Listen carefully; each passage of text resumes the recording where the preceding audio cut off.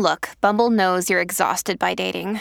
All the must not take yourself too seriously and 6'1" since that matters. And what do I even say other than hey?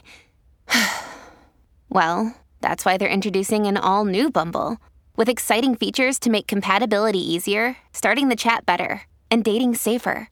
They've changed, so you don't have to. Download the new Bumble now. I am a Black trans woman. My husband and I always knew we wanted to have kids.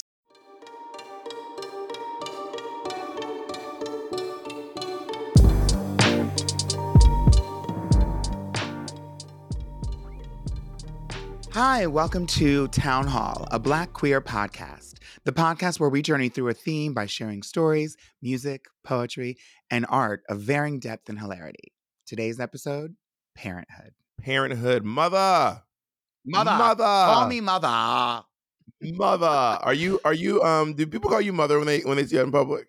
No, people on social media do call me mother. And then of course, now that I have, it's so strange. I have drag children, but they're like more, they are my drag children, but they're just unconventional. I have no conventional real drag children, but I have lots of sort of like Drag me.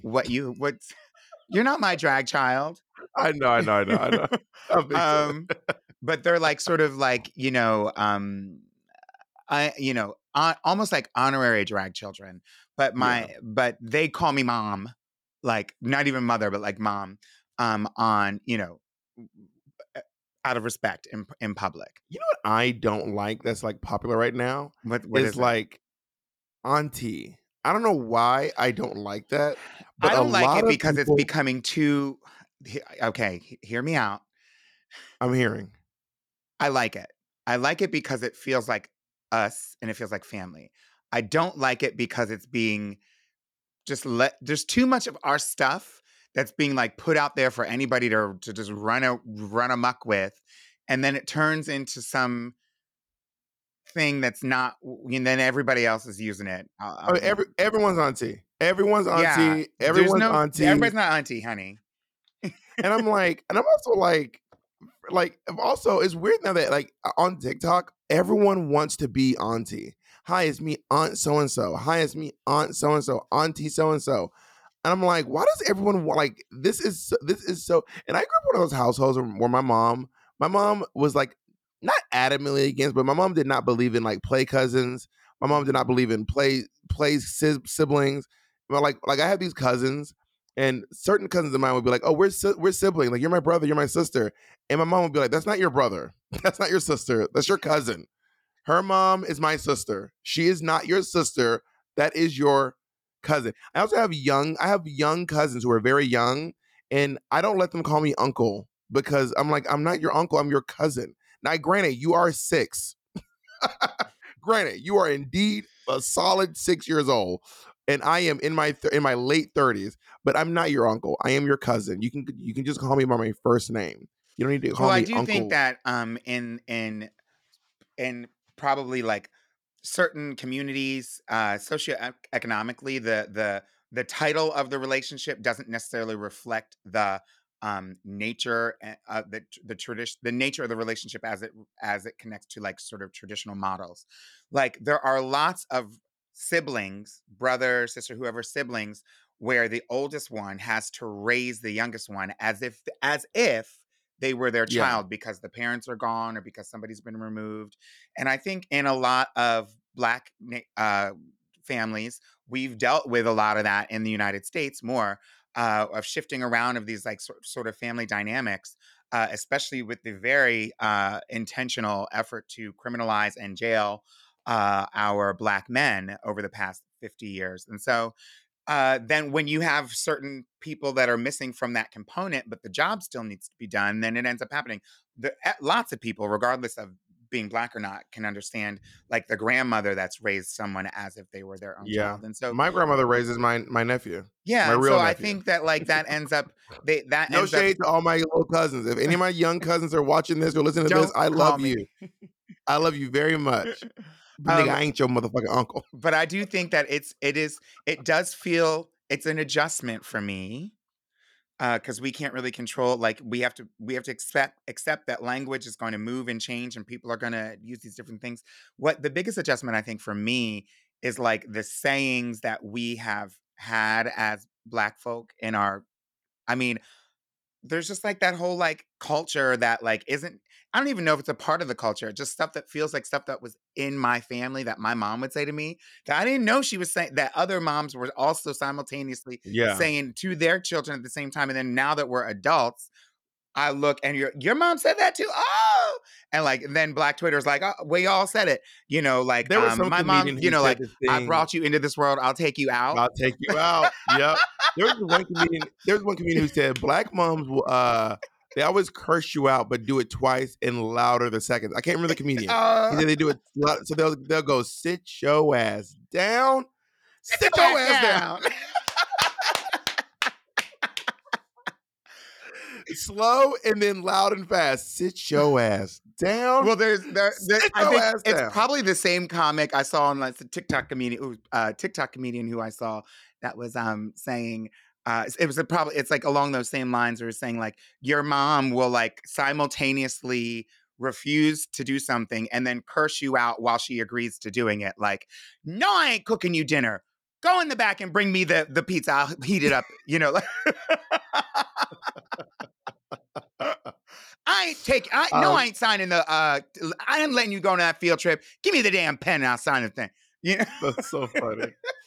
So, okay, I feel like because queer people now, a lot has changed in legislation. We are now being asked from every direction, from all people in the community and out of the community, if we're going to get married and if we're going to have kids. I feel like people weren't asking us that so much back in the day if we're going to have kids. What? Now people are like Yeah. asking us, are you going to have, because I say, millennials are really the first group of queer people to get marriage equality when I was young. I was like 20 through, no, I'm not that young. I was maybe like 25, Drag 25 or yourself. 26 Drag when yourself. when marriage equality passed in New York. So that was the age where I was like, I could really get married. I could really have kids. It felt like very real for me. Um, and I have softened on the idea of children. I say I am now 60-40. 64, I could have kids. 40%, and I probably will not actually have children. I mean, obviously, there were so many barriers to us being able to have kids, and even envision that sort of thing. At least for me, like when I was a young adult or like early 20s, I wasn't even thinking about like marriage wasn't even on, like Yeah. let alone trying to find a partner who I wanted or would want to marry me. But like it just was obviously things weren't legal. And so, I think, and there was obviously a concerted effort, especially, I mean, really prior to marriage equality, like the connection of marriage does provide a really huge barrier to couples want to adopt or raise kids or different things like that. And so I think once we were able to get marriage equality for same sex couples, I think then all of a sudden it made it so much you could envision the traditional family unit, in a household, two parents and then some kids. And prior to that, for real, at least in my experience, like the gay male sort of lifestyle that I saw, I was living in New York, which is different, or like very specific, but the gay male lifestyle really just involved going to work, earning a lot of money, and then spending it at the party. And, Yeah. that was pretty much it. And so folks really having or raising kids, except for there were certainly gay couples that I knew that were sort of like, it would be like a gay couple and a lesbian couple, and like they would have kids. You know what I mean? Like father or mother the I children would raise for each kids other. I would raise kids with a lesbian couple. With the right lesbian couple, I would raise kids for sure. I honestly kind of into this idea of like a Communal community parenting. raising a child. Like I'm into this idea of like a kid. I know it sounds I mean, granted, I am as like liberal and like left as they come, people I'm sure would imagine, but like the idea of like several people raising a child sounds like so much love. It does sound like a lot of ideas put on one It's kid, sure that sounds like because a I was raised by one person. Like I yeah. had my mom, so I never understood the idea of like having to go between like like, your mom says no, so you ask your dad says no, so you ask I never had that. I asked one could you person and she imagine if said a no. community was raising you like, oh, I can't have candy? We'll see about that. Yeah, I used to ask one person, if she said no, that was kind That of was just the the end of the story. Like, yeah, I just couldn't have it was not possible. Yeah, I used to do that to the my idea grandparents who partially raised me. Did you? Not you playing all sides of the field. I would play. I mean, I couldn't do it with everything, but like I knew who to ask first, and I knew exactly how to frame it. Grandma, I just would really love some candy. Or no, can I please have a really nutritious meal on the school trip to Paris?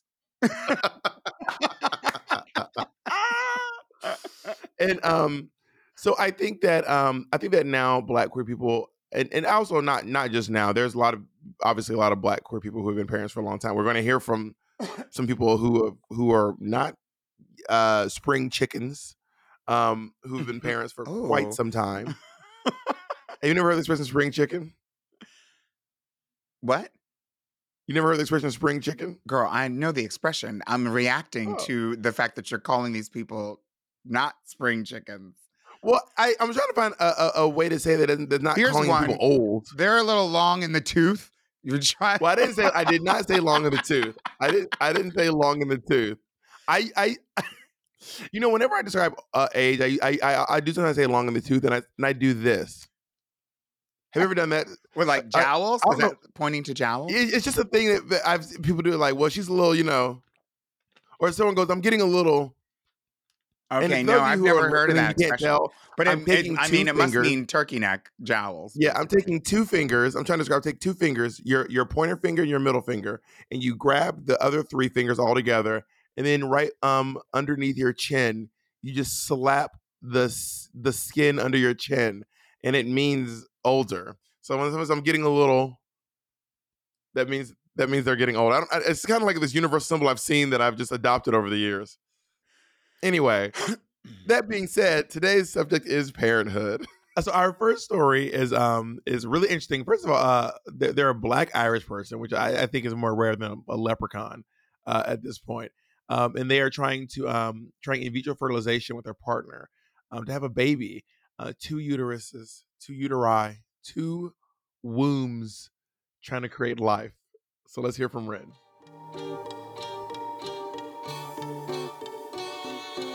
So my name is Ren Riano. I'm based in Dublin, Ireland.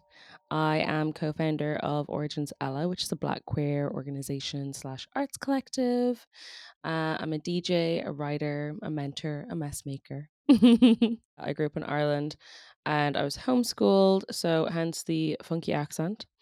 Grew up on Nickelodeon. I think that didn't help, and maybe did help in some ways. Mostly moved around Dublin a lot, so lived in Rathmines for a little bit, which is like quite close to the city centre over here. And then for the rest of the time that I've like moved around as a child and as an adult, I've lived by the sea because we are an island, so it's hard to get away from the sea.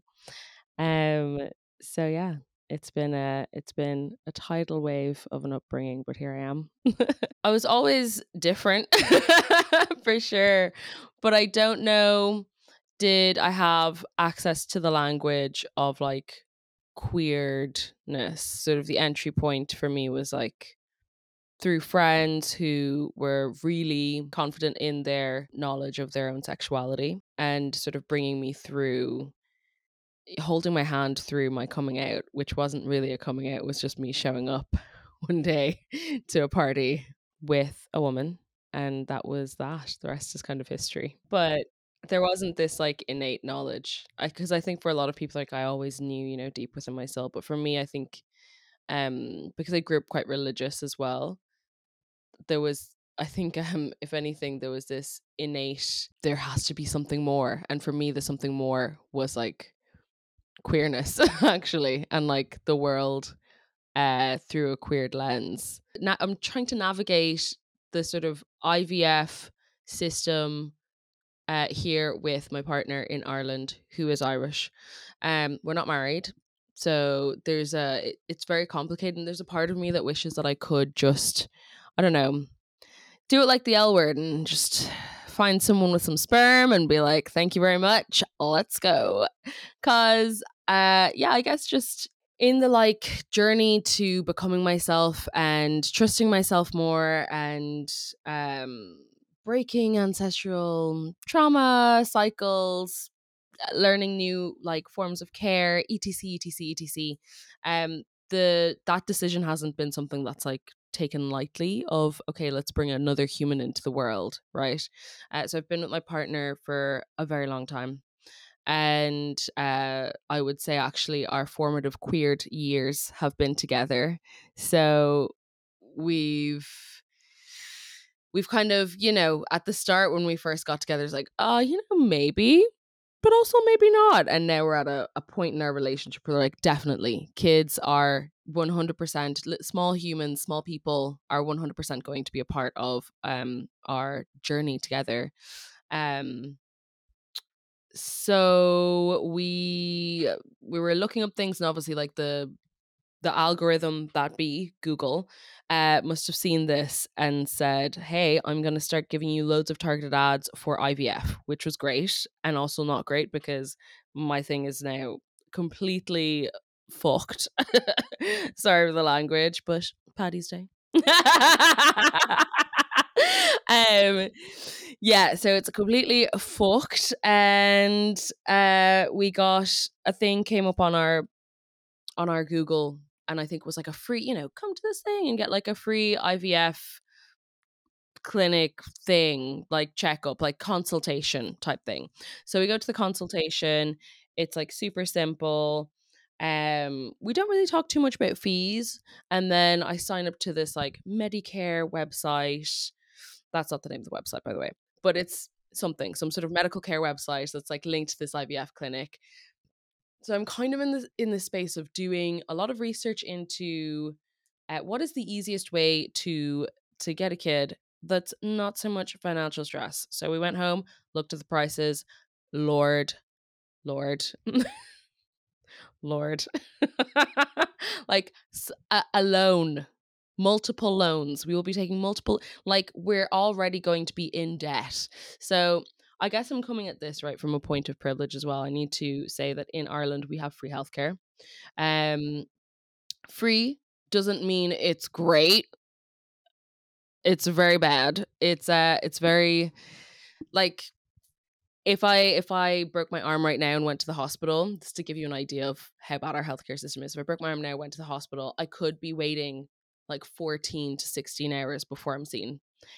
Yeah, on a trolley in a hallway, like we have, it's abysmal. It's abysmal. You can Google it checks out. It's pretty bad. So yeah, not great. Not the best of times. So free, but also long waiting lists. Not great. There's like barriers to access when it comes to that sort of more, because I guess they're considering IVF as like a, you know, it's for the privileged. It's for IVF in Ireland is like you only get that if you've got money. Yeah, it's a class thing. There's like financial barriers. And then the ones that are sort of lower priced are honestly for the straights. Honestly, they're for the straights because the way that it's approached is from a like, oh, let's look at your partner with sperm and you with a uterus and see how this can work. So anyway, we saw the prices and we're like, okay, Lord, full disclosure, my partner is 35, and the clinic that we went to, they essentially were like, okay, so you're 35, so you need to freeze your eggs now. You need to freeze your eggs now. Now, my mom, and various women in my family, uterus holding peoples in my family, I should say, even have been having kids like well into their 40s. So there's this, maybe I'm delusional. Actually, you know what? I'm just going to fully say I am delusional. I think I am living in a sense of delusion around this where I'm like, it'll happen. It'll just happen. But I'm feeling it creep in. I'm like, I'm in my late 20s and it's definitely creeping in. I'm like, oh my God, any day now, my sack is going to be like, I'm done. I'm finished. It's over. The train has passed. And that's what I'm kind of terrified about. So that's what has also started this, is that sense of like impeding fear. The alternative method would be, so this is the thing, right? In Ireland, if we were to go through the alternative methods, legally, not great, because then the the the donor has a lot of rights. So, we're a Catholic country, and so that is very much reflected in our law, even though the a lot of like the sort of Catholicisms in our like governmental system has been extinguished, or is in the process of being like pulled out and renewed and repealed and changed. That doesn't still mean that it hasn't left like a lasting effect on our medical system and how our laws are placed on families and like um uh, nuclear families. So if I was to go the other route, honestly, I would just get a friend and be like, "Hey, turkey baster, hello friend. Let's do this." Um so yeah, but then in the long run it's not great, because that person could come back and be like, "Hi, this is my kid. Give me that. I'll take that. Oh, this thing you grew and like nurtured. I'm just gonna let's go to court and battle it out. And I'm probably going to have more rights than you because I'm straight or I'm married with like 2 other kids." So the odds are not in my favor. So I guess I'm currently trying to navigate the system, figure out all the options. Right now, we've landed on IVF, and we're looking at like 2025, 2026. It's like something that we're having to work towards. But then I don't know, like there's this thing in me as well that I'm like, I could get there, and it's 2026. I'm like, suddenly my relationship looks different, or my state of affairs looks different. It's all very I don't know. There's like a sense of urgency around it, and then there isn't, because of the financial impediment of it. So yeah, but my partner, they are adamant that they're not going to carry. So it would be me. But I'm like, baby, you're vegan and like don't drink and don't smoke and don't do any like, spicy things.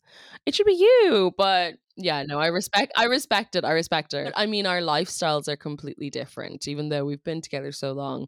Like again, DJing, right? Or like a lot of late night work.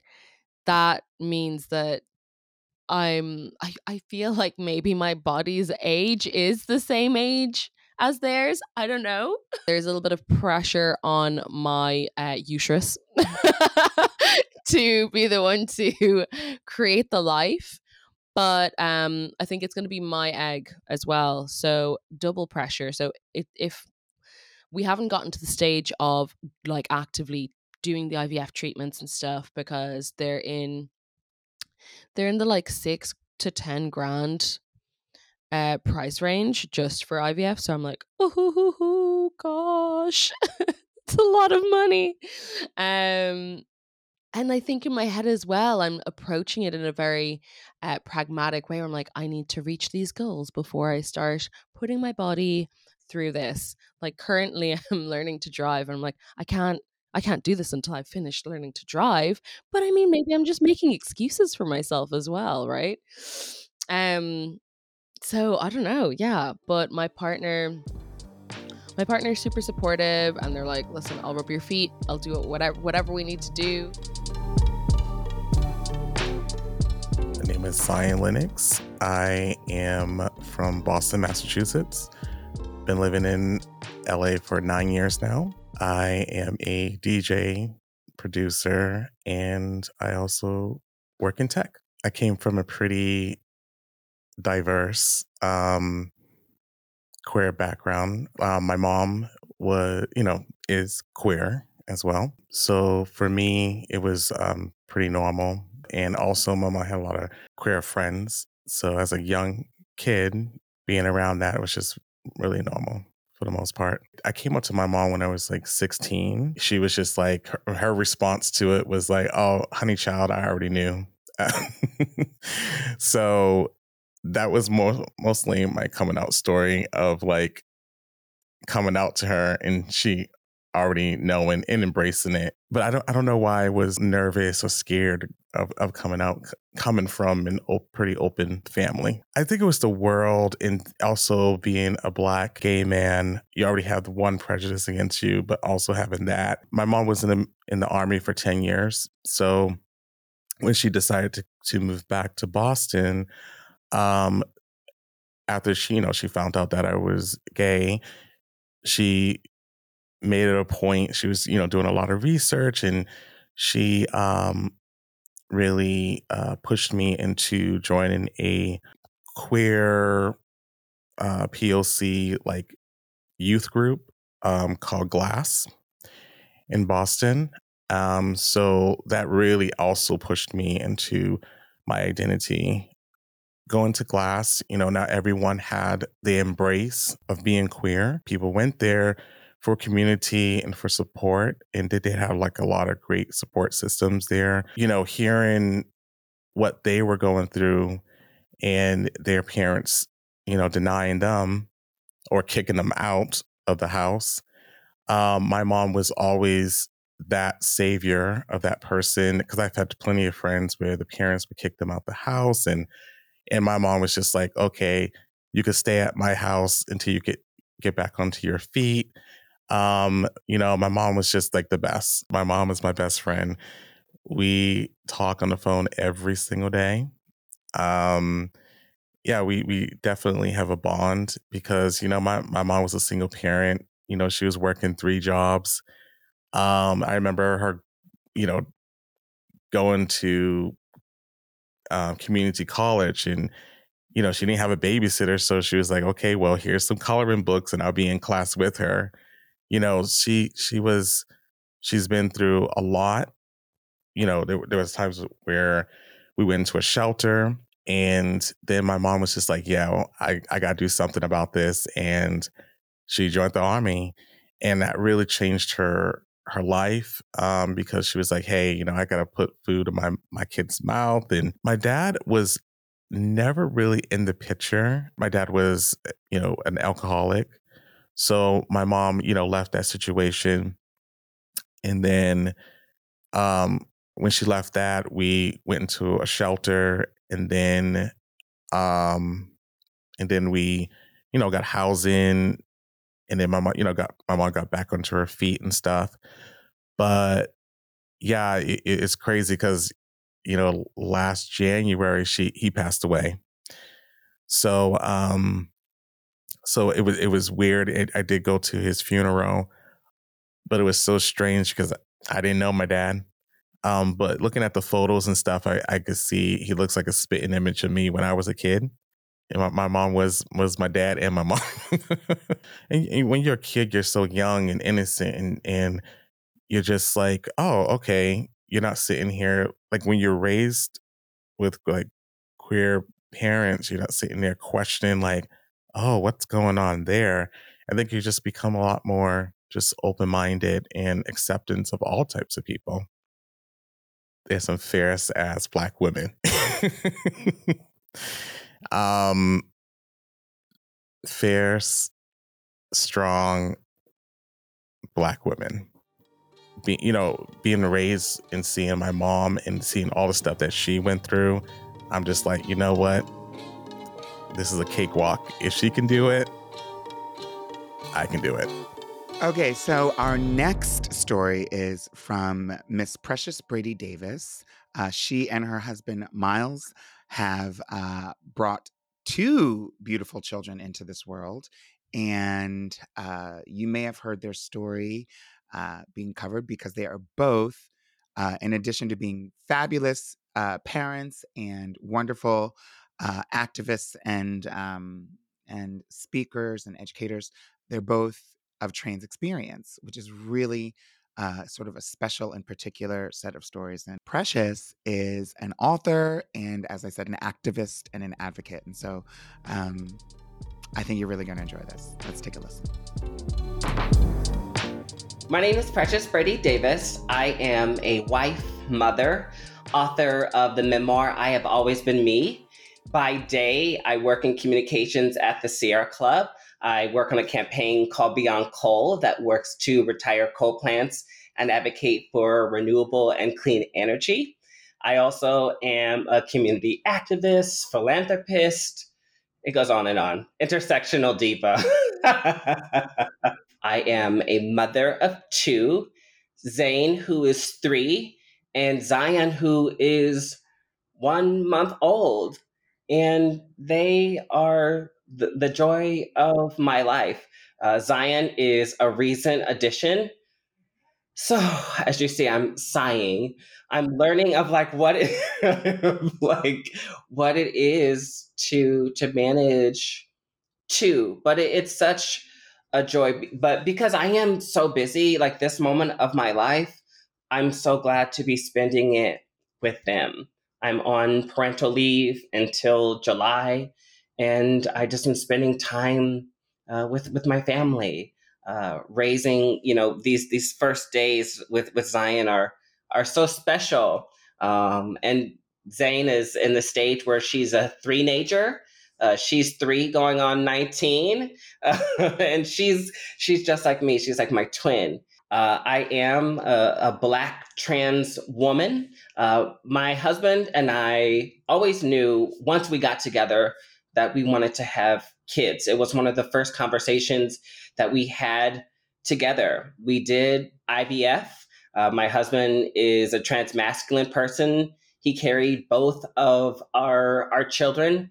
Both of them are storied journeys of how they arrived here. The process was like very difficult, um, just because they both were IVF babies, and so we went through the process with that. And there's never any promises with that. Both of them had challenges in the process. Folks, I feel like there's so many stereotypes regarding pregnancy in general that so many people say, oh, it should be like this happy time.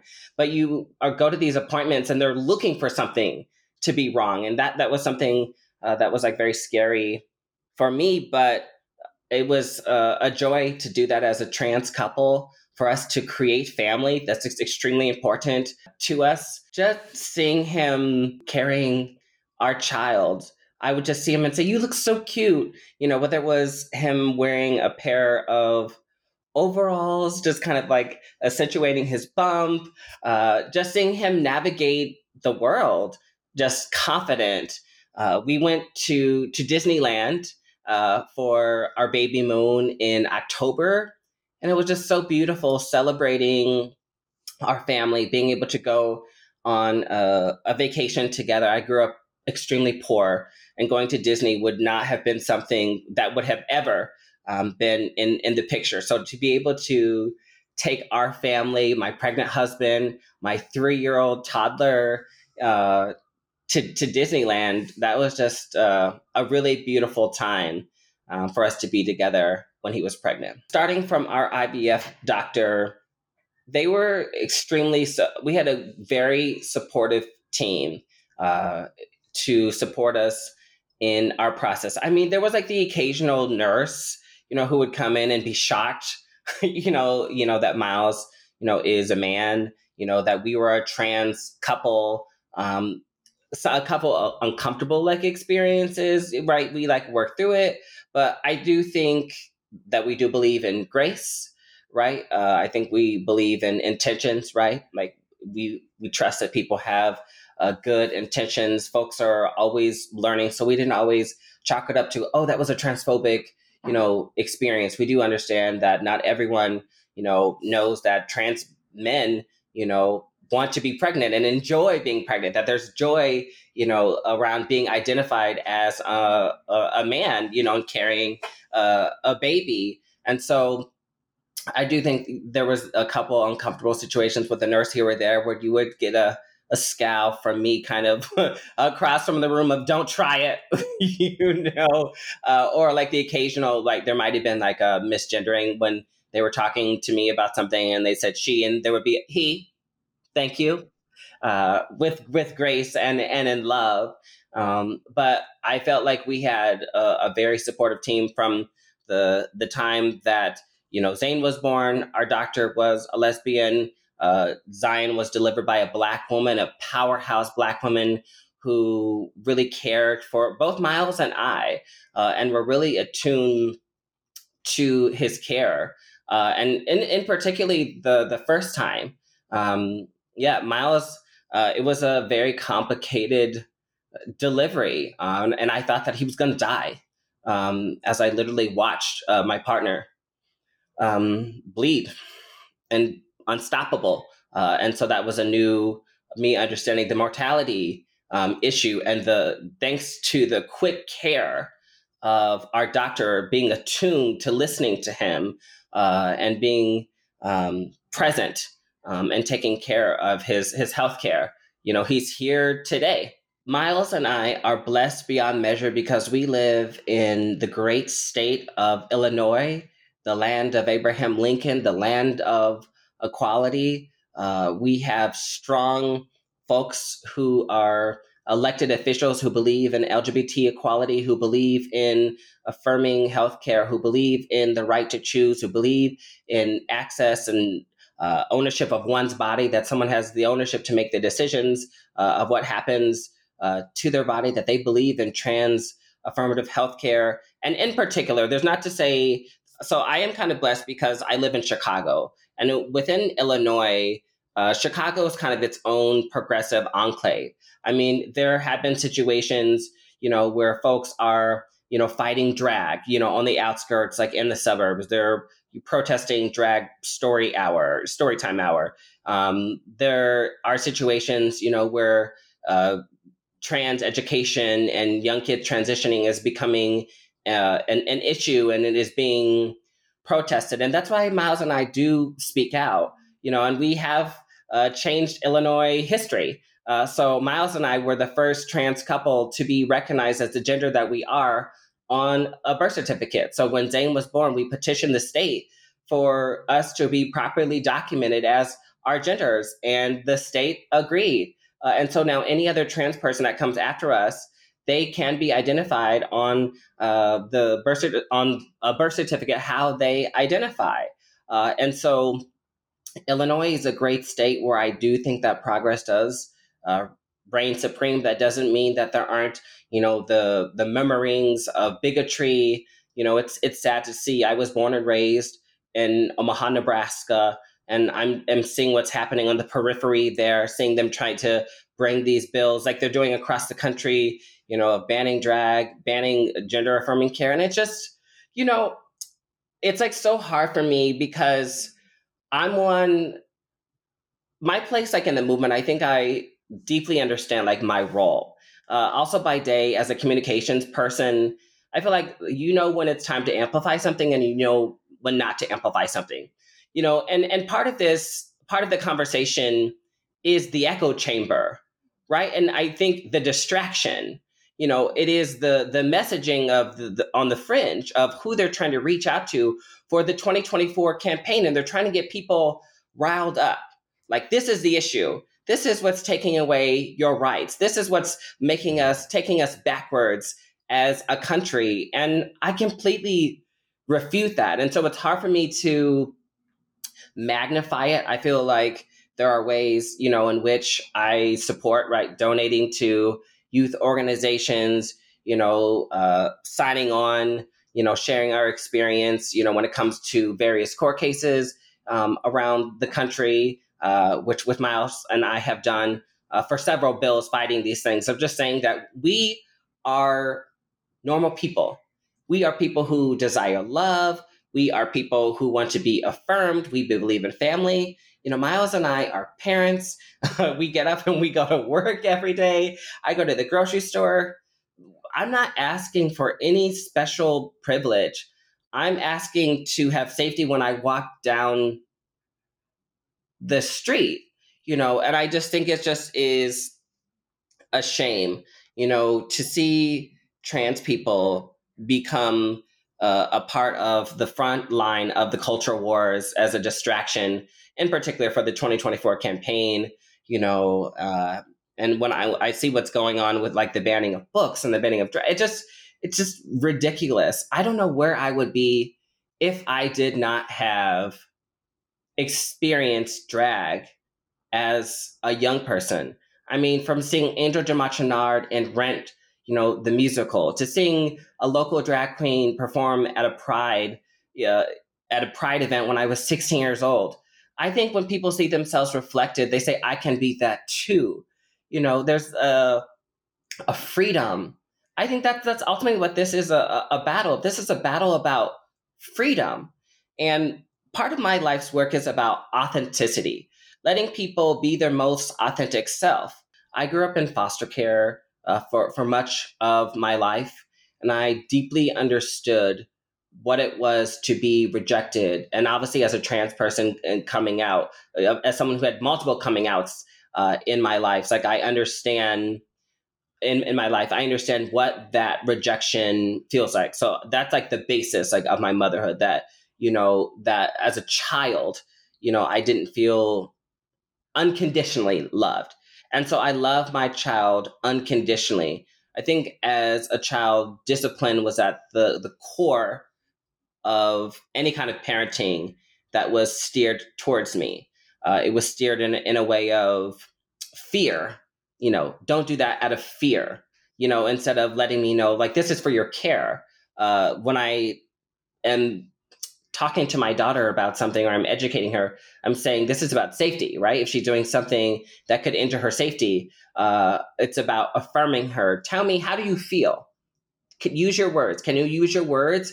I felt like I was stifled. My words were stifled as a child. It was, don't refute what I say. It's like my way or the highway. And I was like, no, I have a right to be heard. I was silenced as a child. And so I don't want to silence my child. There would never be quiet. It would never be, no, stop.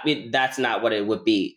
So I feel like there's an openness that I think it's influenced my parenting in that way. There's also a flexibility of sometimes I'm like, okay, so for example, Miles, his mom, she is like a child psychologist. So she has like very trained ways in terms of like her experience, her education tells her there are very strict ways of how you raise children. And so my child, I'm like, okay, you would like lemonade? Yes, you may have lemonade. And she would be like, no, there's too much sugar in that. You know what I'm saying? You know what I'm saying? So, there's like a flexibility of like a new generation. Um, I also believe in creativity, and I'm always playing with her. As a trans person, growing up in the arts, growing up, experiencing performance. So she takes dance. I mean, she's, oh my gosh, she loves to perform.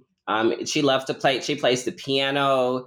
I'm kind of scared just because there are members of my family who are DJs. Like, she loves to like put on a pair of headphones and a microphone. I'm like, no, please don't. I'm like, no, please don't take that. Don't take that part of the family, please. I don't want you working in nightclubs your whole life. But I feel like, no, it's really rooted in unconditional love. Seeing my daughter play on the beach, just like in the sand, just like me just like being there with her and seeing like the pure joy that she has like in those moments of just like me sitting next to her, and we're just like playing with toys, building molds like of sand.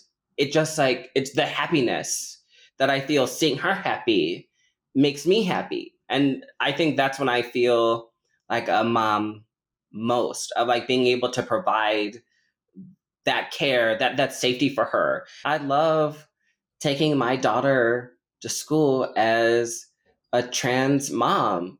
And that was something like I was super nervous about when we were putting Zane into school. Like, we did like a full interview, and I'll never forget when we went to go interview, there was a firm sticker on the door, and I was like, yes, they're LGBTQ friendly, but are they trans friendly? And so it's been a really beautiful journey. Like, I have mom friends at the school. We go out for cocktails. They're super affirming. Well, Zane Schools is very diverse in general, but just dropping her off at school, seeing her learn, being able to provide that for her, that makes me feel like a mom too.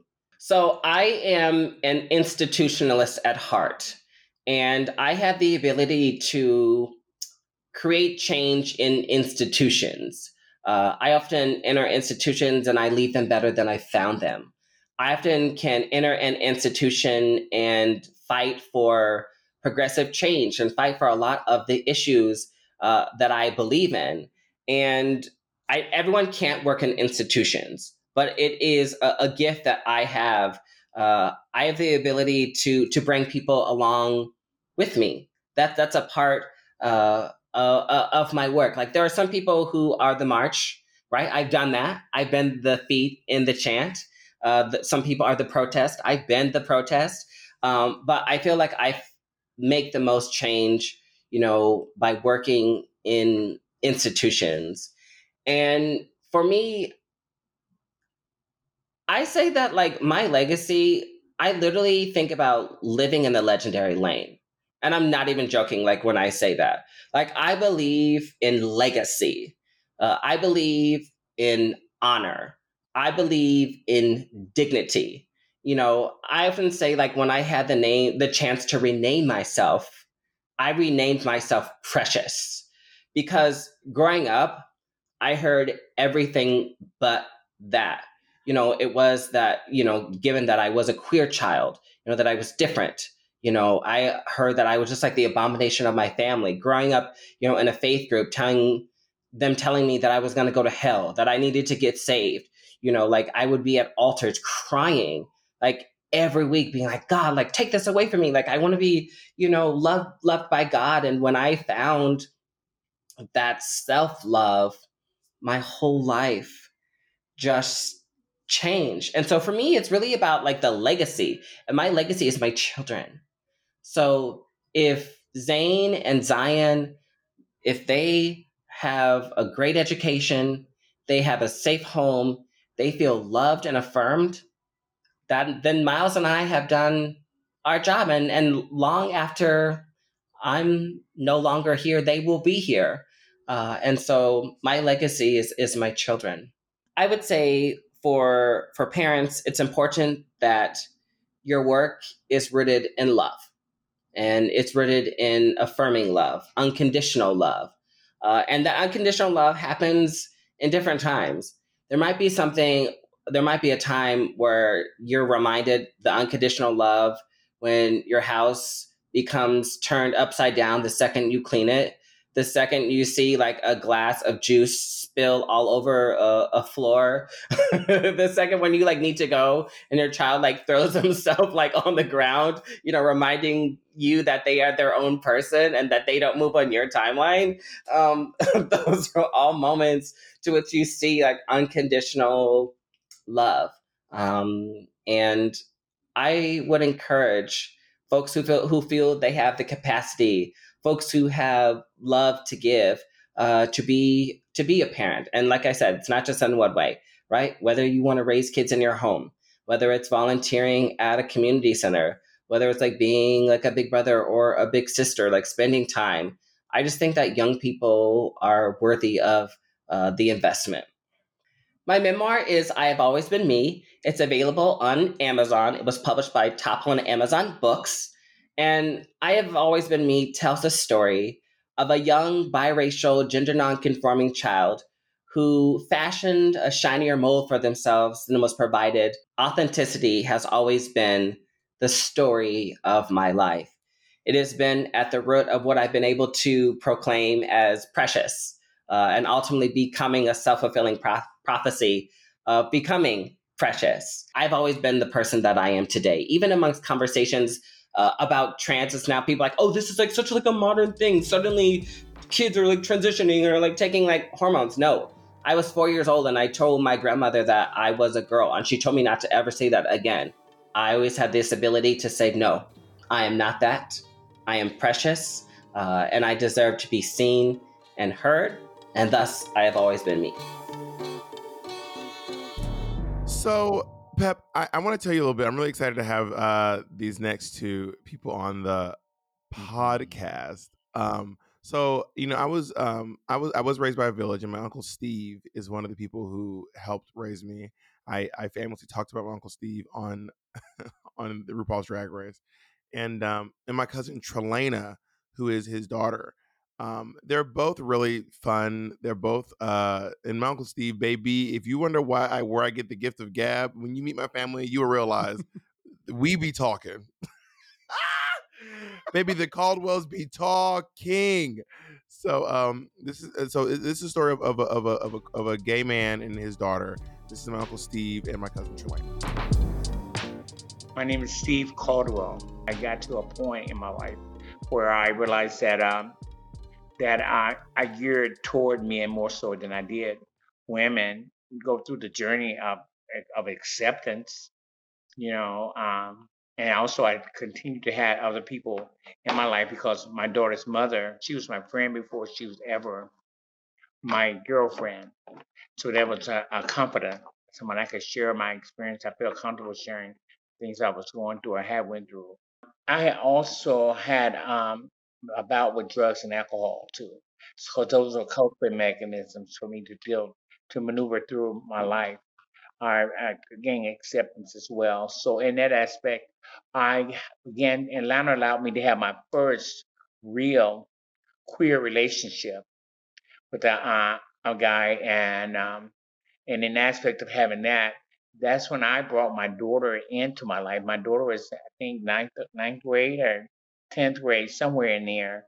And me and my friend David was together. And that's what I found then, that this is where I need to be. This is where I'm feeling loved. This is where I can connect and deal with a whole lot of things, because at that time too, I had been diagnosed with HIV as well, and I have been living with that now 42 years, you know.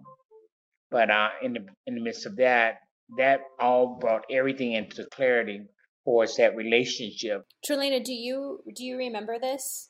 Yeah, it was a lot because it's like, I heard a few little things growing up, just being around of who my father was supposed to be, but one thing about him, he always told me what was going on. Like he actually came to me, I was like about 13 years old, and he had been home here in Mississippi visiting, and he told me that he was gay.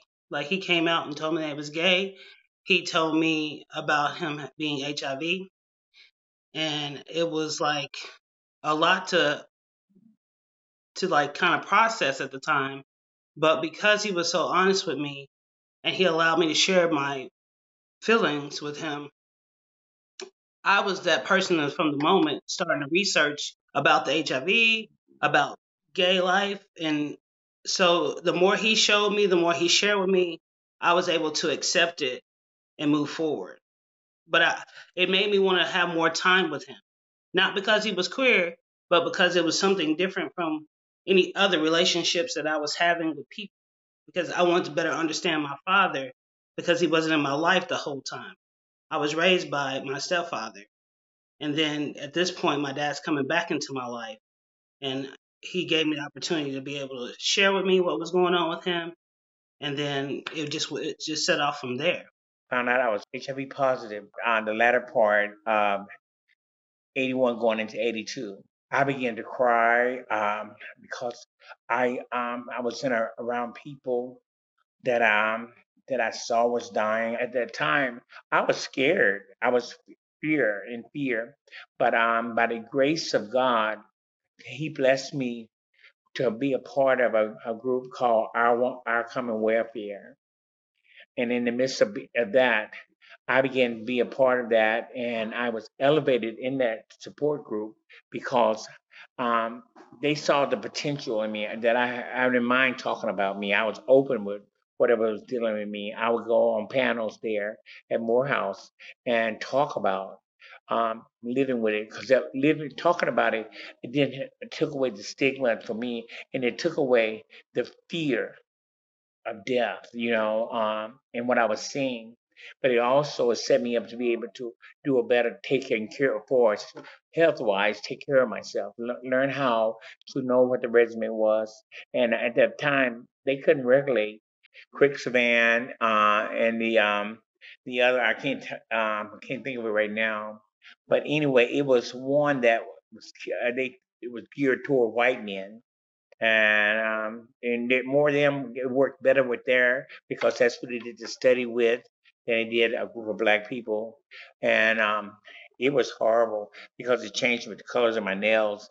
It dealt with my skin a little bit, the side effects, but I made it through that and got into some studies. That's what helped me as well, get into volunteering myself to be a part of studies to be able to help. And then also knowing that my child was growing up, to talk about it with her, and also begin to tell her what to do because I knew me and I felt my daughter is a part of me. I began to educate her. It was always him saying, "No gloves, no love." So he would always tell me, "You remember, it's no gloves, no love." It was always that fear that maybe my father wouldn't be here. He wouldn't be able to see me um, walk across the aisle in high school. You know what I'm saying? Or he wouldn't be able to be to take me down the aisle or anything. That was my fear. So it was always for me to try to get myself wherever my dad was. I would try to follow so that I could get that time. He was always who he was. You know what I'm saying? He's always been clear to that to me. Like for me, it kind of blocked me out from anybody else because I didn't really care what everybody else thought of him. He was my dad. I felt like it brought us closer together, for sure. I know it helped me be a better father because I wanted to guard her from any of the pain on whatever way she went. I guard her from the pain of society. Because society before I would always tell them, people, don't let. I can tell it better. I can tell my story to you better than anyone else can. Ask me. I don't have a problem because I'm gonna tell you who I am. I can't hide nothing from God, so I ain't trying to hide nothing from you. That was just my point of view, and to embrace her was just to be able to always let her know that me sharing what I shared with her, I could feel the love. You hear me? Because I knew the times that I cried because now that I'm better and I'm living, I knew how I knew how to be a father to her, and I knew how to be a protector. That's something that drugs and things sometimes took me away from. So I wouldn't have to think about what I wasn't doing. As a father, as a gay man, what I bring to the table is uh, under her knowing that it's okay. You don't have to be a macho man in your all the time. I don't have to be. I can be me. I can be loving. I can be caring, and not fear what society may think. If I want to talk to him about something, he's always been a listening ear, and I've been able to, you know, just the same way give him the same thing that I give him, he gave me that platform to be able to say everything I'm thinking with no judgment. You can't tell someone they can't be a father because it takes more than just the person's, like I said, whether they're female or male or whatever they are. It's a love. Love is parenting. Is love. Love is parenting. That's all you need to do that. Is being able to protect and love someone and provide. The things that he may not have been able to give me when I was younger, he is definitely giving it to my children. He's been a great grandfather and still a loving father. And like you said, it hadn't been an easy road, but it has been, I wouldn't trade the journey. I would not. The gay is not what's loving you. It's my spirit, my love for you, my that things that my features I see in you that draws me near and want to be the best father I can be in this present time. Because I can't go back and change nothing in the past, but I can make it better, the present and the future better for my child. Know what you would want to give that child. If you had the child, what is it that ask them to ask themselves, if I had a child, what is it I want to give them of me? and go past just you. What I want to do, I have so much love I want to give. If you can show that love that we're talking about, if you can be able to listen to the kid, hear them, you can mold whatever you need it to be. Like we talk about God shaking and molding us to be better humans and having that humility to be able to show that love to someone. It's all about communication. You have to be able to communicate with the kid because they're going to have so many things against them in this world. And it's only you and that relationship that you have with that parent who's going to be able to drive the vehicle for you to be the best human you can be. What I love about being a father to our daughter, being able to give her some things that was never given me, the attention that I wanted and desired from my father, to be able to know that I do have something to offer. And I never would have known that had not we had the opportunity to be together. I love his transparency. I love the fact that he just has so much knowledge and so much love that he gives me. You know, he's amazing to me. Even my lens. I said I wasn't gonna get emotional, but he's amazing to me. Sometimes he can be a little nerve wracking, but I love him. He's mine. He can do that. But at the same time, I just love how he loves me. The fact that he allows me to be me and sees me for me. That's hard sometimes, having people see you for you with no judgment. And that's what he does for me. And it's the best gift he could ever gave me. So, Pep, you having kids or not? Are you convinced now that we've done a whole episode? You want to have some kids? Me and you, we would actually raise a really cute. You and I would raise a child together very well, I think. I think we would. I do. The kid Yeah. would be bi-coastal. The kid would be smart. They would definitely have to be. Right? And for everyone listening, we're saying bi-coastal. We're not saying the child has to be bisexual. We're not dictating the child's gender or sexuality. We are saying bi-coastal. That's Pep. I am. I will not be raising a straight child. Let me tell you right now. Let me tell you right now, baby. If I have a child, you have to come out as straight. You're gonna And learn if you the do, ways. you're gonna have to leave out as straight too. You can come out as straight. You're gonna leave out as straight. Find your way in these streets, honey. I'll be damned if I have a straight man living in my house. Imagine. Disrupting my peace in my own home, a straight man? You better be non-binary or something. Oh no, you better at least be something. Sometimes I think that I might be a little too bitchy, old to have kids, only because I think of how old I related to where my mother was when Where she did had your mother me. have child? Chill. My mother was 20. My mother was 22 when she had my brother, and 24 when she had me. So my mother was in her early 20s, and when I graduated high school, my mother was like 41 years old. Yeah, my mom was not even. My mom had me when she was 19, and so your mom was in her 30s when you graduated high school. Yeah, my mom was in her 30s when I graduated. So if you were your mom, you would have an adult child right now. Can you even fathom that? Oh yeah, if I were her, you'd have an adult. If you were your mother, I'm an adult, and so is my mom. What? Yeah, if you were your mother right now, your child would be an adult. If I were my mom, then right now the child that I had would be an adult. Would be an adult. Yes. Yes. As opposed to what? Could you imagine having an adult child? Is what I'm saying. Could you imagine saying that's my child, but they're also and 40. It's a grown ass person. No, I can't imagine that. I can't imagine it being a baby. I would rather it be an adult. It'd be great if we could just birth adults, because then we don't have to worry about anything. You don't have to tell them anything. They don't understand. You can say, go get that, and they get it right away. Because I'm really only interested in his children as like servants who go and get things. Grab me the remote. I know Give me the mom remote. you are. Go turn off the light and go look for my shoes.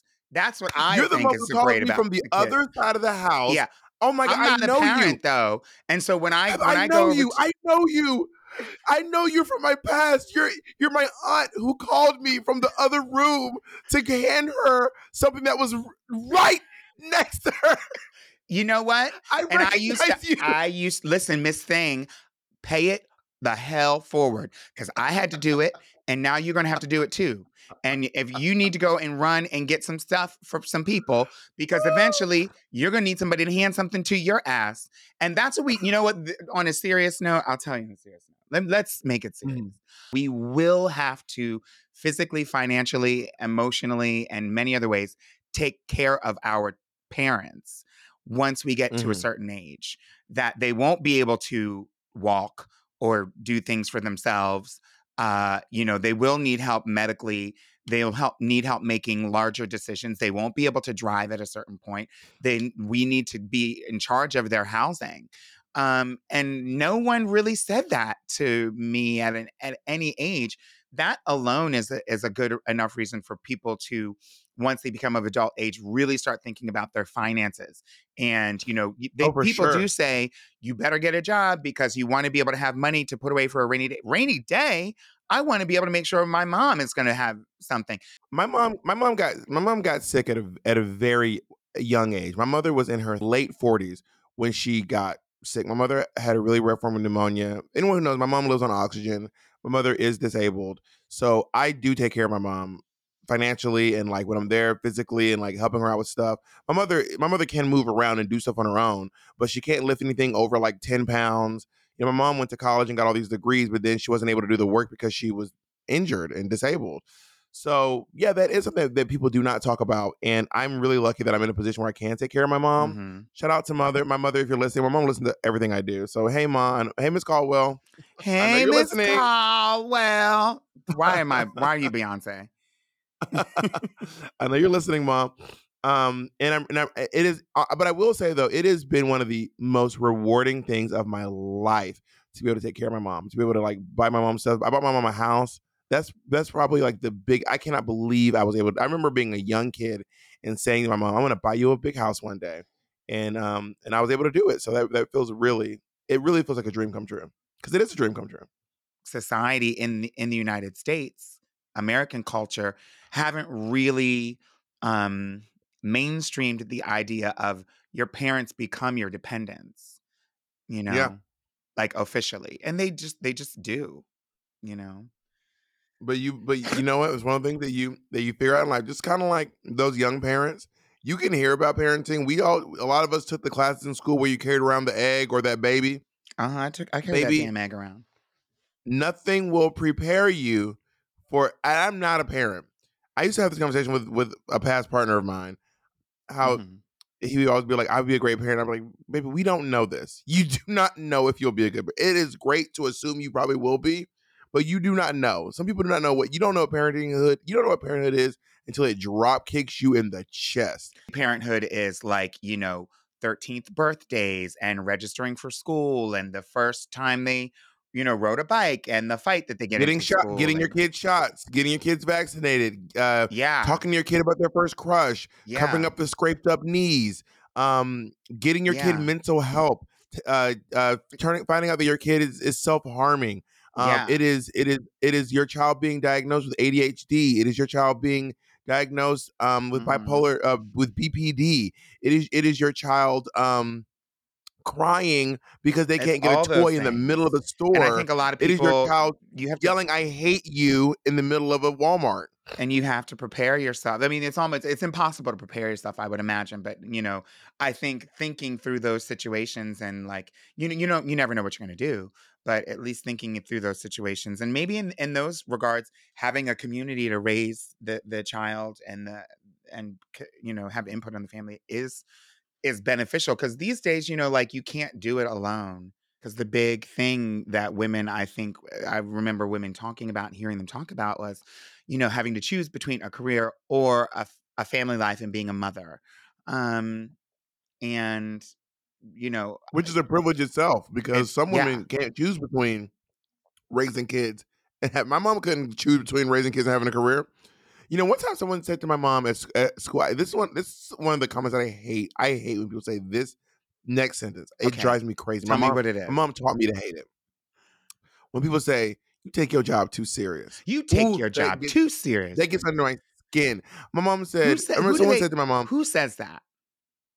people say like when you're at your job and you take it seriously and it's you're doing your job is inconveniencing them. That's when they say you take your job too seriously. So No, but I mean, my mother I would, understand the circumstances, but go ahead. oh yeah. So my mom used to run the cyber lab, the computer lab at Morris Brown College in Atlanta, Georgia.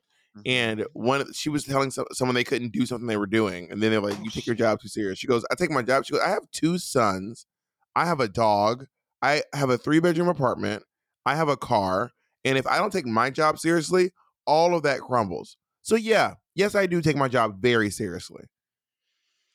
Now back up and follow the rules, you know? Yeah. Well, you take your job too seriously. I do take my job very serious. I'm very I serious take about mine being pretty seriously about too. being silly. Yeah. Pep, I love you so much, and maybe one day you and I will raise a child. I'd love to raise a child with you, but for now, we're going to give special thanks to all of our listeners. If you like this podcast, please, please, please share it. Make sure you comment on whatever service you're listening on, and share it and help us get the word out. We're really excited to gear up to a larger audience for season 2. A special thanks to our production team, Charlene Westbrook, Tracy Marquez, Amelia Rithaler, Corey Nixon, and music by LaFemme Bear. Thank you all for listening, and we'll see you next week. Yeah.